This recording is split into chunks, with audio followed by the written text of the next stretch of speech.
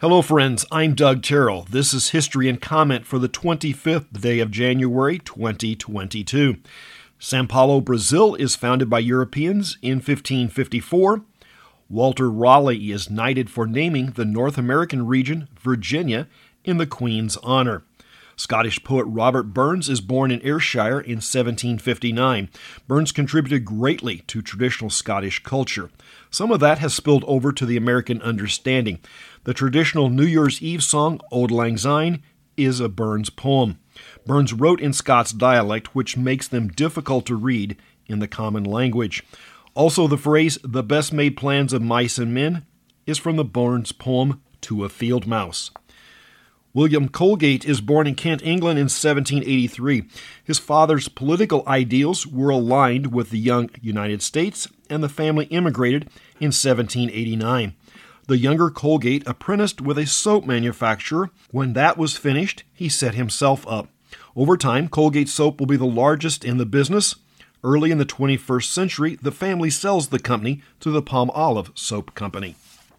The British Parliament splits the remaining portion of the province of Quebec in 1791. Initially, the province included the areas north of the Ohio River and east of the Mississippi. A large portion of that went to the new United States. The 1791 law created Upper Canada, which was along the southern region of present-day Ontario, and Upper Canada included much of present-day Quebec. The University of Virginia is founded by Thomas Jefferson in 1819. James Madison and James Monroe were on the Board of Governors. Monroe was the sitting U.S. president at the time. The wedding march is played at the wedding of Queen Victoria's daughter in 1858. Written by Felix Mendelssohn, you will recognize it as the common wedding recessional song. That's the one played when the wedding party leaves. Charles Curtis is born in 1860. The Kansas native served as Speaker of the House and later as Vice President under Herbert Hoover from 1929 to 1933.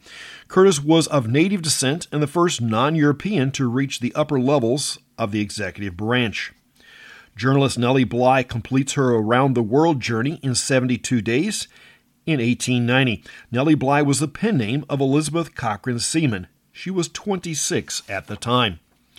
Alexander Graham Bell and Thomas Watson complete the first telephone call from coast to coast in 1915. Bell was in New York while Mr. Watson was in San Francisco.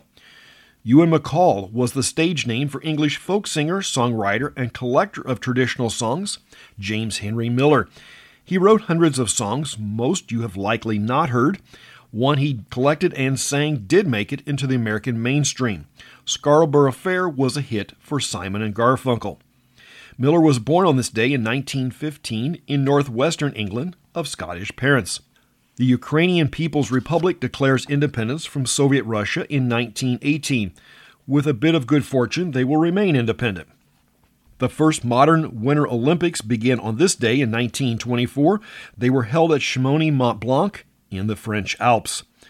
Debuting in 1937, The Guiding Light begins a 73-year run, the first 15 years on NBC Radio, the next 57 years on CBS television.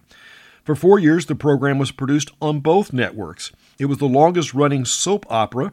Only WSM's Grand Ole Opry is a longer-running program. Of course, the Opry is still running every Saturday night.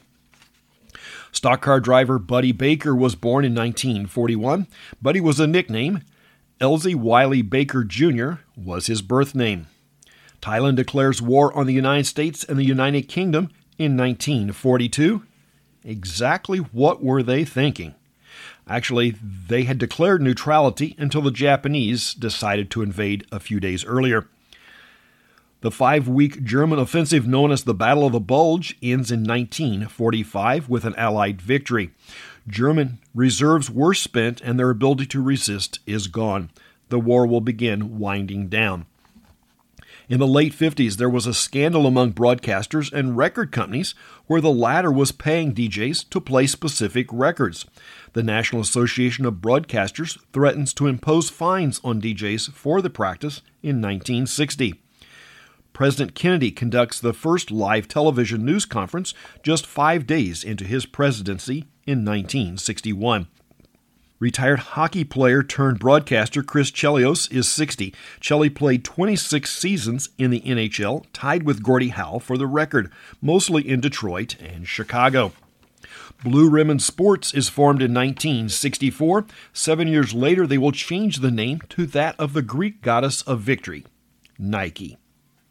Idi Amin leads a successful coup in 1971, becoming Uganda's third president after deposing Milton Obote. Obote will return the favor a few years later, but he will be deposed a second time. Uganda is not a peaceful place 50 years later. Norway launches a research rocket in 1995.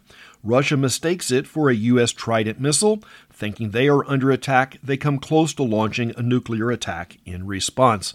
And that's History and Comment for the 25th day of January. I'm Doug Terrell. Now go and do something worth remembering.